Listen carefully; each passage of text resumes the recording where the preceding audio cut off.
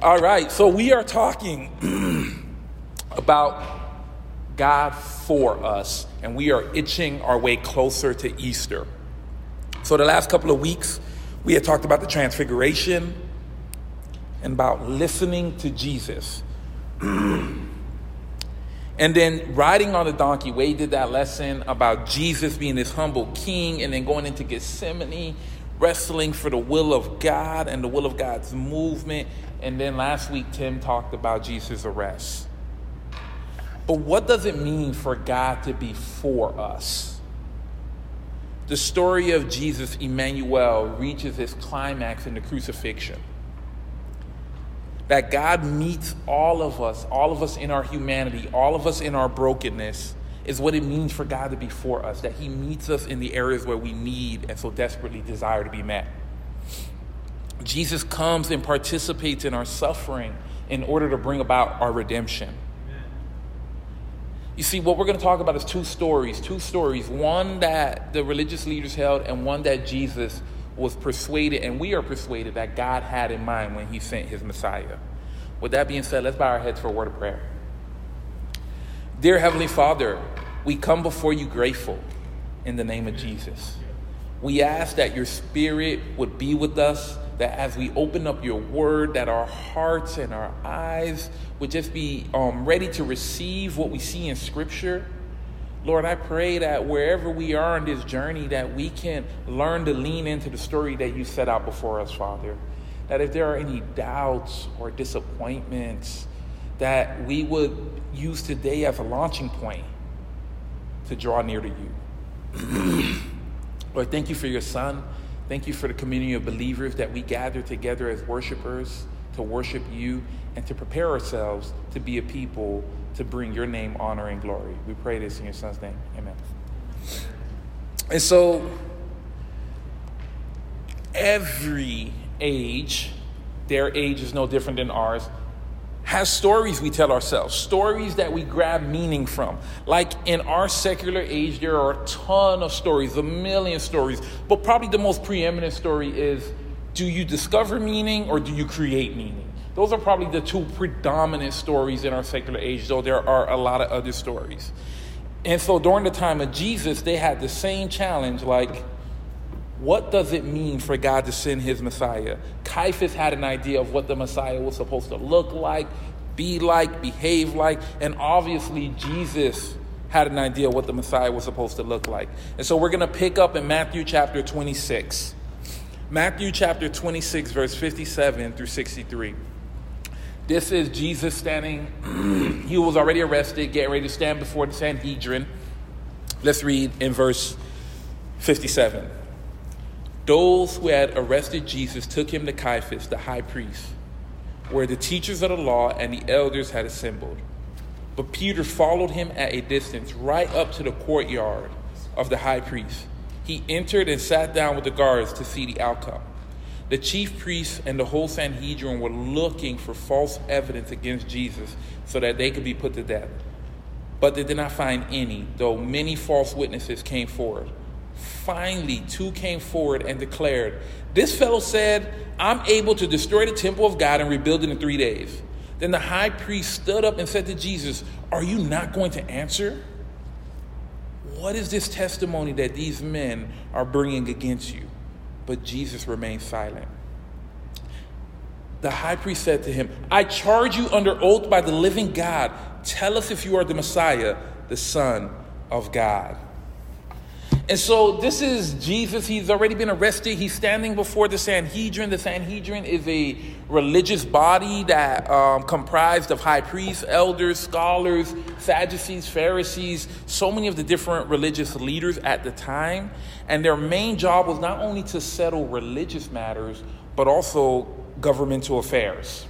So they had a big job. What they could not do is encroach upon the authority of the Roman proconsul, which is Pilate. They couldn't kill anyone. They couldn't do anything like that, but they can decide and get things rolling in that direction. And so this body had no power in itself to kill anyone, but it can convict and condemn people. Now, as you're reading this, hopefully you're able to pick up on These are religious leaders. Think of the most pious and most spiritual people you could think of coming together and looking for false evidence against someone. As Matthew paints this picture, he's like, these guys are looking for false evidence. They are looking to put Jesus in prison. Imagine that. What would have to be going through the minds of anyone, especially religious people, people who are pious, people who, generally speaking, want to honor God, to participate in a kangaroo trial, which is what this is. You see, I think what was going on, these religious leaders probably already decided that Jesus was not worth following because he went against their norms. He didn't consult with any of them, and he didn't even follow the anticipated patterns of what a Messiah was going to be. There are things called politics. Are you guys familiar with the word politics? Yeah. Come on. Yeah, everyone in here probably heard about it. If you haven't, praise God, you have been cleaned. But there are temple politics, there are life politics. And so what's going on here is Jesus is not operating the way they anticipate. You see, if you were a real bona fide Messiah, what would you do? Well, let's use modern politics to speak to what real bona fide candidates need to do. If I am in the Democratic Party and I want to be a senator of this state, what sort of connection do I need to make initially? It's called President Obama. I got to get on a place where he can endorse me. If I am a Republican candidate and I want to be a senator in this state, I need to have a connection with Donald Trump. I need him to endorse me. I need him to say, this is a guy I am for. He is about the agenda that I was doing when I was a president. And so when Jesus says he's a messianic figure and he does not approach Pilate, that's already strike 1, 2, and 3. He's like, not Pilate, Caiaphas. He's like, I am the high priest. Like, how are you going to be the Messiah when you and I are not even on the same page? Like, who are you? Like, who do you think you are? You're starting a movement without first consulting me, the high priest. And then Jesus went around doing the work of the temple outside of the temple. Jesus was healing people, forgiving people. I'm almost certain Caiaphas was completely aware that this was happening. And so by the time Jesus enters into Jerusalem, he's like, I already know who this is. This is not the guy we're waiting for. This is not any leader we could work with. This is not any leader we could partner with to overthrow Rome. And so we need to find a way to put him away. The lesser of two evils, if you will. So Jesus becomes a problem for these religious leaders. He is galvanizing people, and all I think the religious leaders probably could see is this is the wrong sort of leader. This is the wrong sort of leader. We just saw in the arrest narrative, he had no weapons. His crew already ran. It's already looking really bad. And you're like, this is your leader? This is the one you're supposed to follow?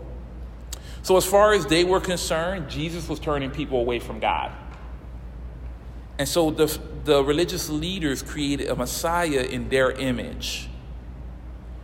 But they were missing the point. They weren't self-examining.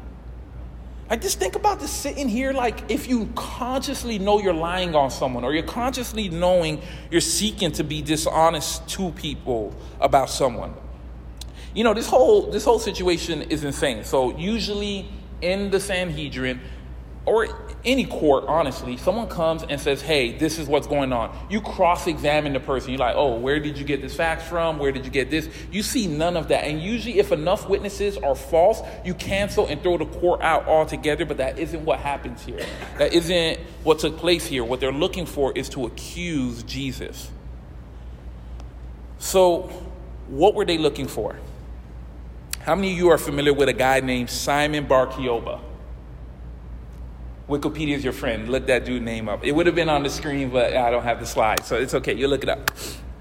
Simon Bar Kokhba was about maybe 60 years after Jesus, and he became a messianic figure. He was intent on setting Israel free, on establishing Israel as a nation.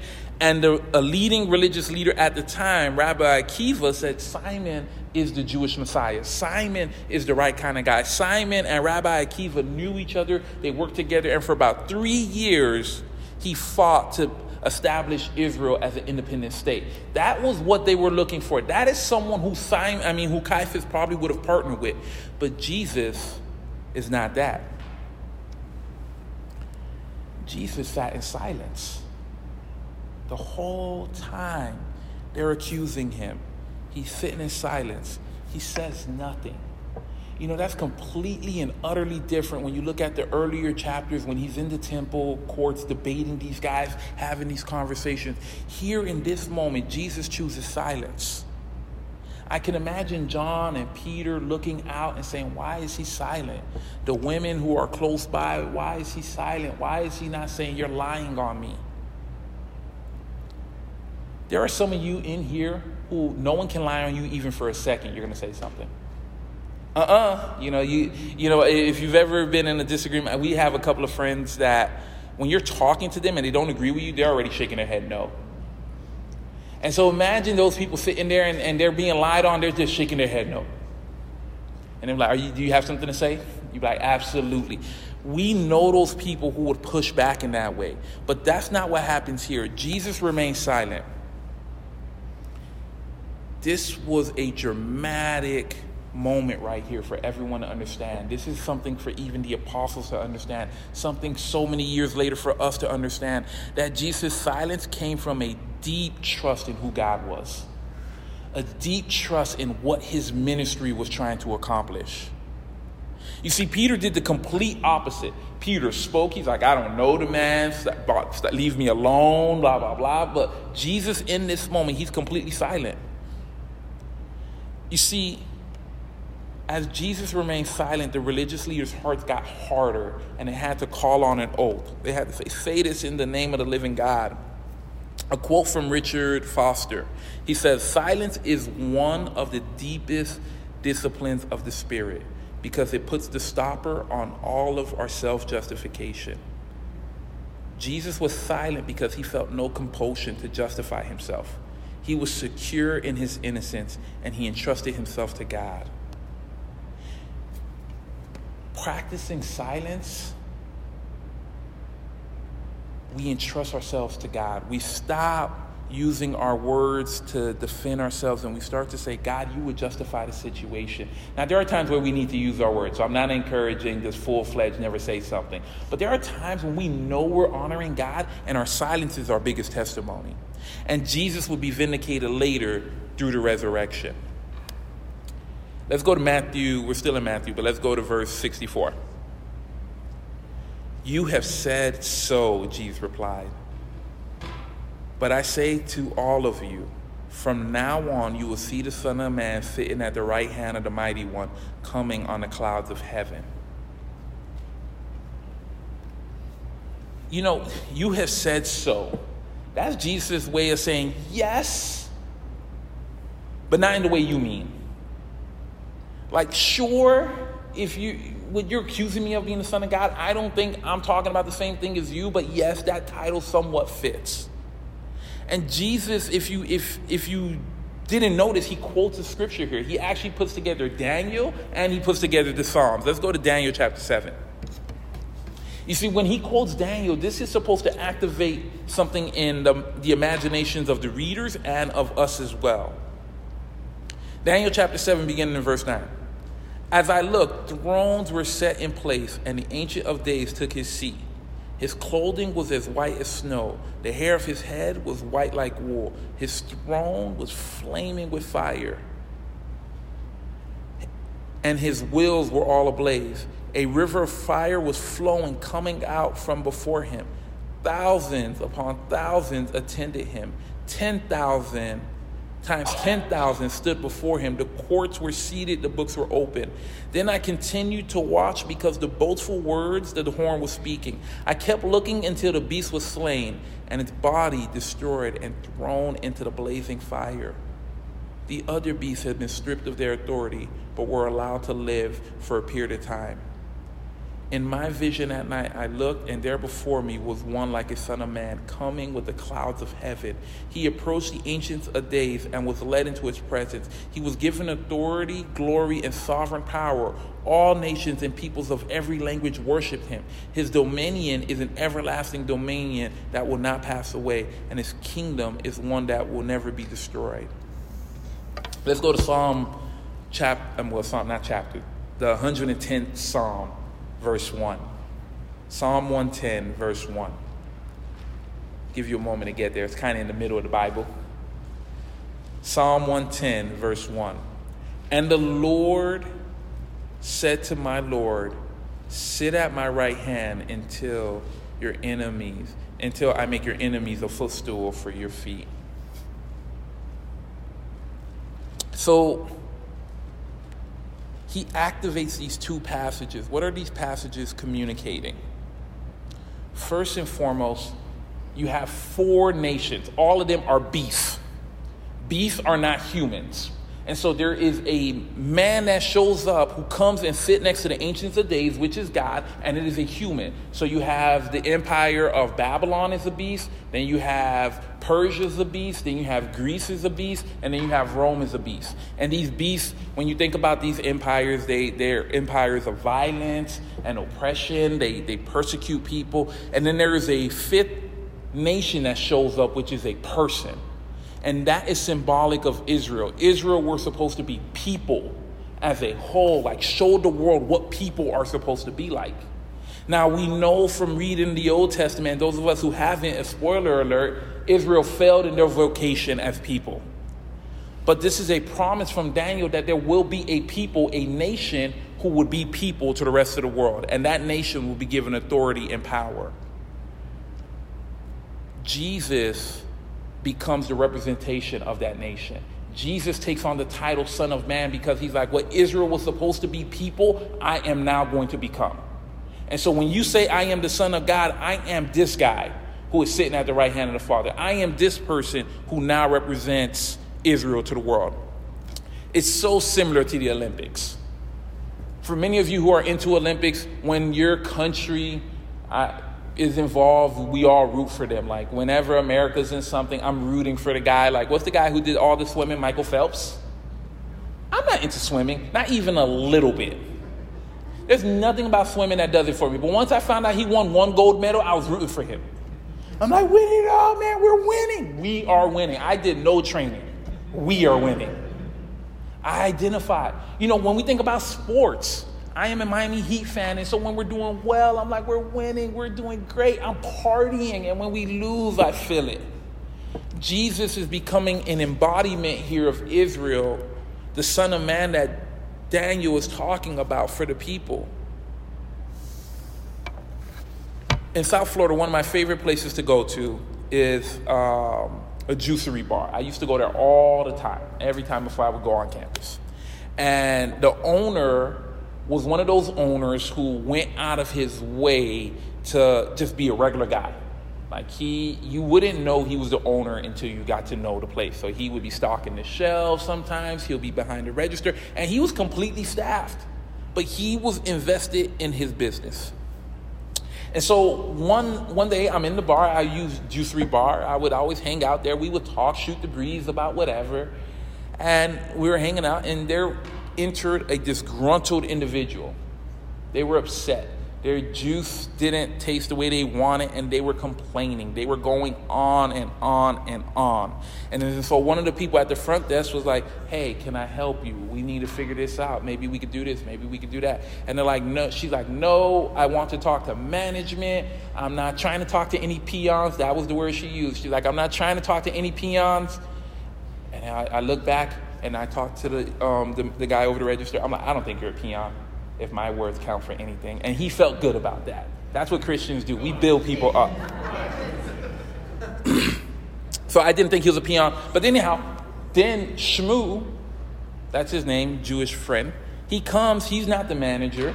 He's not even the owner. The owner is right there. He comes, and Shmoo's trying to talk to her, and they're trying to calm her down, and she's so livid. She's talking about getting a lawyer.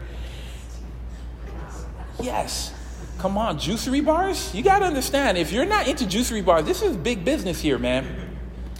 Like, people get in their feelings about that. And so anyhow, there is this whole thing coming. And then the owner name is Jesse. And so Jesse comes. Jesse doesn't look like the owner. You would have never, if you looked at Jesse, you would say, Jesse, you're not the owner. So Jesse walks up and he's like, how can I help you? And she's like, I said I don't want to talk to peons. And he's like, good, me too. So how can I help you? And then she said, if you don't get out of my face, I'm going to call police. And he's like, okay, at this point, I need to ask you to leave. And she's like, you can't tell me to leave. Who are you? Give me the owner's number. And then he takes out his phone and he's like, in fact, let me get your number because I'm going to press charges on you for not listening to me. She's like, you're not the owner. You need it. And he's like, I am the owner. And she's like, no, you're not. You're whatever. But the whole situation could have been resolved. The entire situation could have been resolved if she would have known whose presence she was in, because she actually did get escorted out by police. Police came and they took her away. Now, she didn't get locked up by God's grace and mercy. But she took her purse, she clutched it, and she walked away. And then, I had to say my last piece as the resident Christian. No one here's peons. You all are great people. I'm like, you're all great people. I got nothing but respect for you guys. And I think she's having a bad day. Let's not slander her when we leave, okay? I don't know if they did that part, but I said both of those things. I had to hold it down for Jesus. You see, Jesus standing before Pilate is like the owner. Before Caiaphas is like the owner being physically present. So he thinks he's dropping judgment on Jesus. Jesus is dropping judgment on him. He is in this conversation with Caiaphas and is like, I'm dropping judgment. You got to understand what we just read here in Daniel. Daniel, the Son of Man, is going to be killed by this fourth beast. What Jesus is saying here is, Caiaphas, you are a representation of that fourth beast. Which is why he ripped his shirt. Ugh. Those guys used to rip their shirts 24/7 in the movies. Can you imagine what it was like for their spouse having to sew them up? Were you upset today? Sew them back up. I can imagine how difficult that might have been.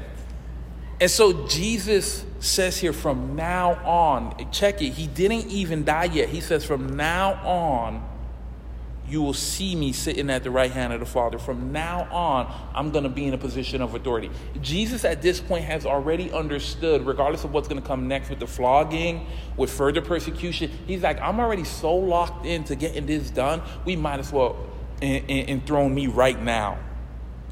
You see, the courts of heaven announced that the kingdom of the Son of Man would never pass away or be destroyed. It was the hopeful vision that someday a human being would ascend from earth to heaven and be seated at the right hand of the Ancient of Days and be given dominion over the nations.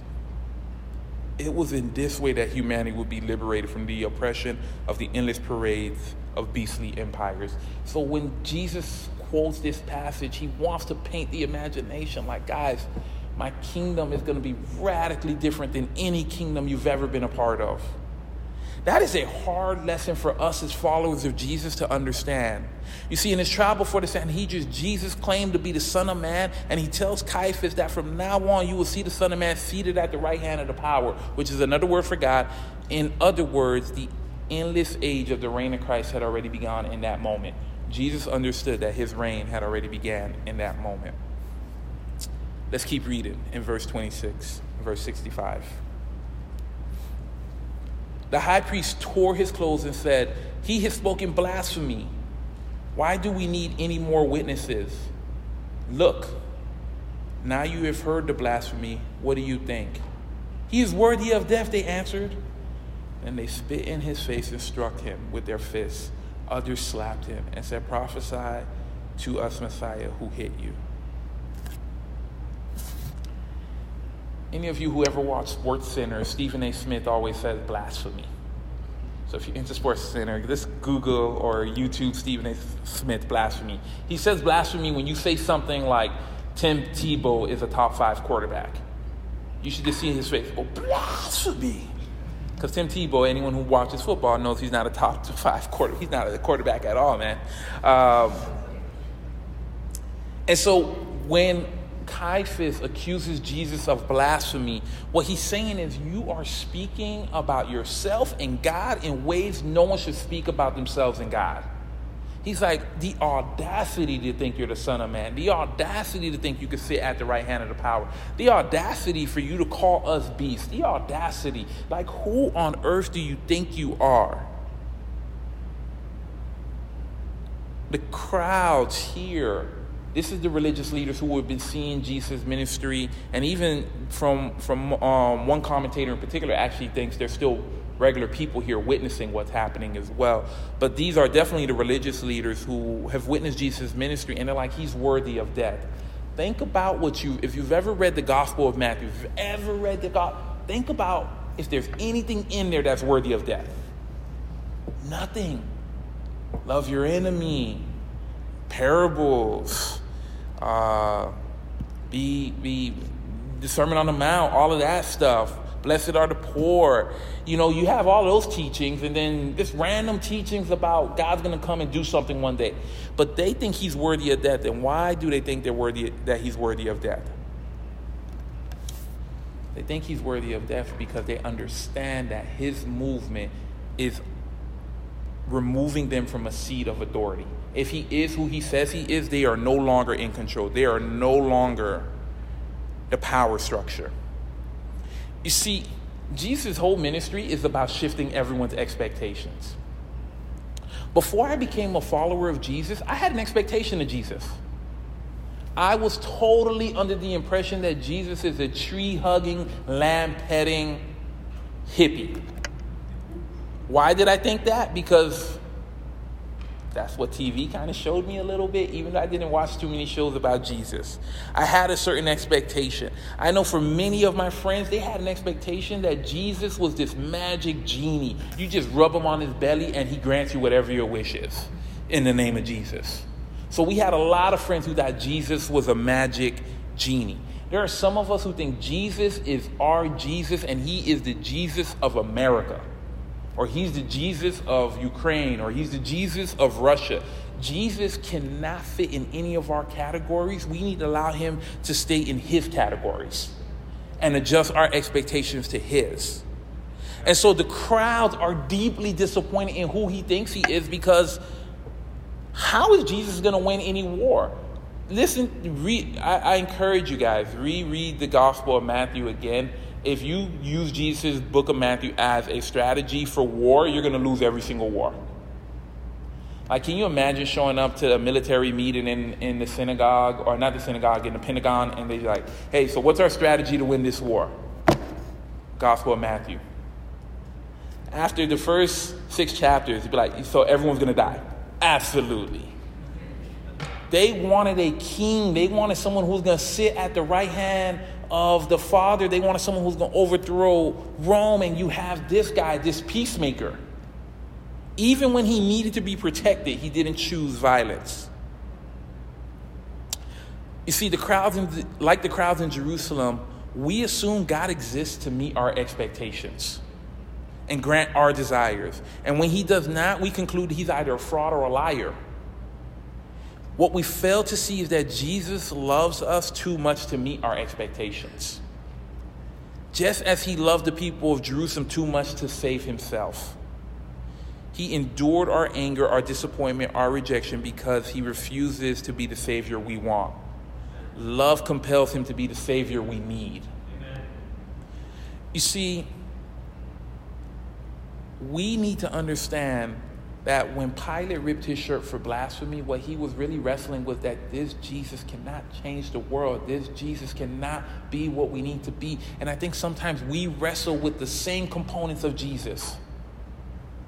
Sometimes I think some of us, if we really sat down and read the scriptures, we would fall deeply in love with Jesus and we'll be moved and we'll be inspired. But I think some of us would be on the other end as well. If we really understood who Jesus was and what he was about, we probably would stop this journey right now.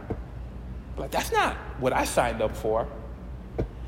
I think the word of the day, the scripture of the day that the Bible app gives is awesome. Get your scripture of the day on. But the scripture of the day seldomly paints who Jesus really is. They give you all the fired up, rosy scriptures. They never give you the scriptures that really point to who Jesus really is. That takes community and that takes communal reading. In September 19, 2015, this guy named Stephen Davosky wrote an article for the New York Times. And the article was called Googling for God. The idea behind it is he was trying to understand, I want to understand the modern psychology of the people of this age. Like, what do they think when they think of God? And so there was a whole bunch of, he was able to get a whole bunch of research done, and Google gave him whatever he needed to understand. And so when it comes to God, many people wouldn't share with religious leaders or faith leaders or even family what they think, but they feel comfortable going to Google. We're in that new age. Like most, my peer group, you go to Google to find out how to change diapers. You don't ask your parents. Parents be like, I've been changing diapers. You be like, Google already solved it before I even had to ask you. Same thing when it comes to God. We go to Google. And so what he found was, here were the number of questions that came up consistently. Why does God allow suffering? Why does God need so much praise? Why does God hate me? Why does God make me unattractive? Why does God make me struggle with my sexual orientation? Why did God make me this race or this culture? What he found was people felt more safe asking Google this question than talking to faith leaders, talking to family. You see, what do these questions lead to? It speaks to something deep here, I think. It speaks to disappointment. These questions speak to disappointment. Like, I can't serve a God who allows people to suffer. I can't serve a God who needs so much praise. I can't serve a God. And so there's a deep disappointment. We expect God to be something, and then we discover that he's not that something at all.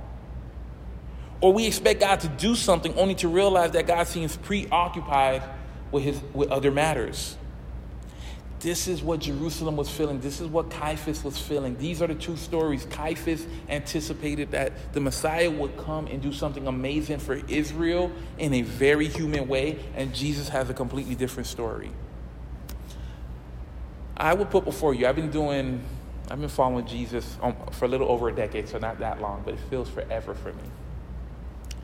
Perhaps the greatest threat to our faith isn't whether or not we doubt God, but it's about being disappointed with God. That's the greatest threat to our faith. I think when people experience disappointment, I have seen people turn away from their covenant like that. Disappointment just has this way of nagging at you, and it steals the power of God. And this is what Caiaphas and crew felt. They're like, we were looking for a king. We were looking for a warrior, the son of David. And instead we have this guy who's a lamb and a peacemaker. Jesus coming, in Jesus' coming, God does not intend to meet our expectations. Instead, God intends to meet our needs. And if we don't learn that very quickly, then our failed expectations of who we think Jesus is a recipe for resentment. Next week, we're going to talk about Jesus' death. But I wanted to end here because this whole audience here, the whole Sanhedrin here, just missed the point. They missed what God was doing. They missed that God was redeeming an entire people, not just Israel, but the entire world. And what did that lead them to do? To crucify the Messiah, to crucify an innocent man. In this miscarriage of justice, we experience a new hope when Jesus raises from the dead. Next week, we're going to talk about his crucifixion. But what I want us to do right now is have a moment of reflection. Think about the area in which you might be struggling with an expectation of Jesus that he's not meeting, that's causing you grief right now. Maybe like, God, I really thought if I did this right thing, you probably bargain with God, like if I read my Bible for 30 minutes, Lord, are you going to make my kids behave? And you read it for an hour, hoping for a miracle. And then as soon as you were done, your kids threw a banana at somebody. You're like, that's it, man. I'm disappointed. Maybe it's something more personal. Maybe you've been on your best behavior and you're doing what you want, and doing what God wants you to do, and you're like, God, get me this job, and maybe you don't get the job. Now, all of these things we could talk about and we could unpack theologically, but I think sometimes these things can lead to disappointments. Just like the religious leaders here were disappointed. So let's think about where we are and let's reflect on that and ask the Holy Spirit to guide us. So we'll have a moment of reflection. And during the reflection, Irene's going to play this lovely harp.